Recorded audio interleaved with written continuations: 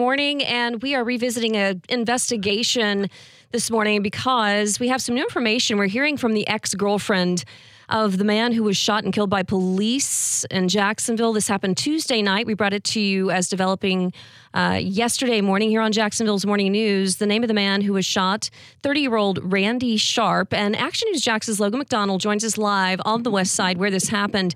And Logan, police say they heard gunshots coming from a parking lot off of Blanding Boulevard and 103rd Street.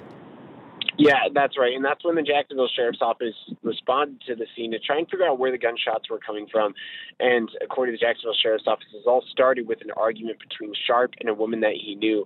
And when officers made contact, that's when Sharp then pulled out a gun and pointed it at officers. That's when JSO then fired shots, shooting and killing 30-year-old Randy Sharp. And we had a chance to talk to an ex-girlfriend of Sharp's and the mother of two of his children. And she talked about just the fact of his children now having to grow up, not fully understanding really, the gravity of what's happened and, what's happened to their dad. His one little son, she said, oh, so dad's at work. And, the kids are kind of just left to wonder what happened to their dad and the tragedy of children with growing father.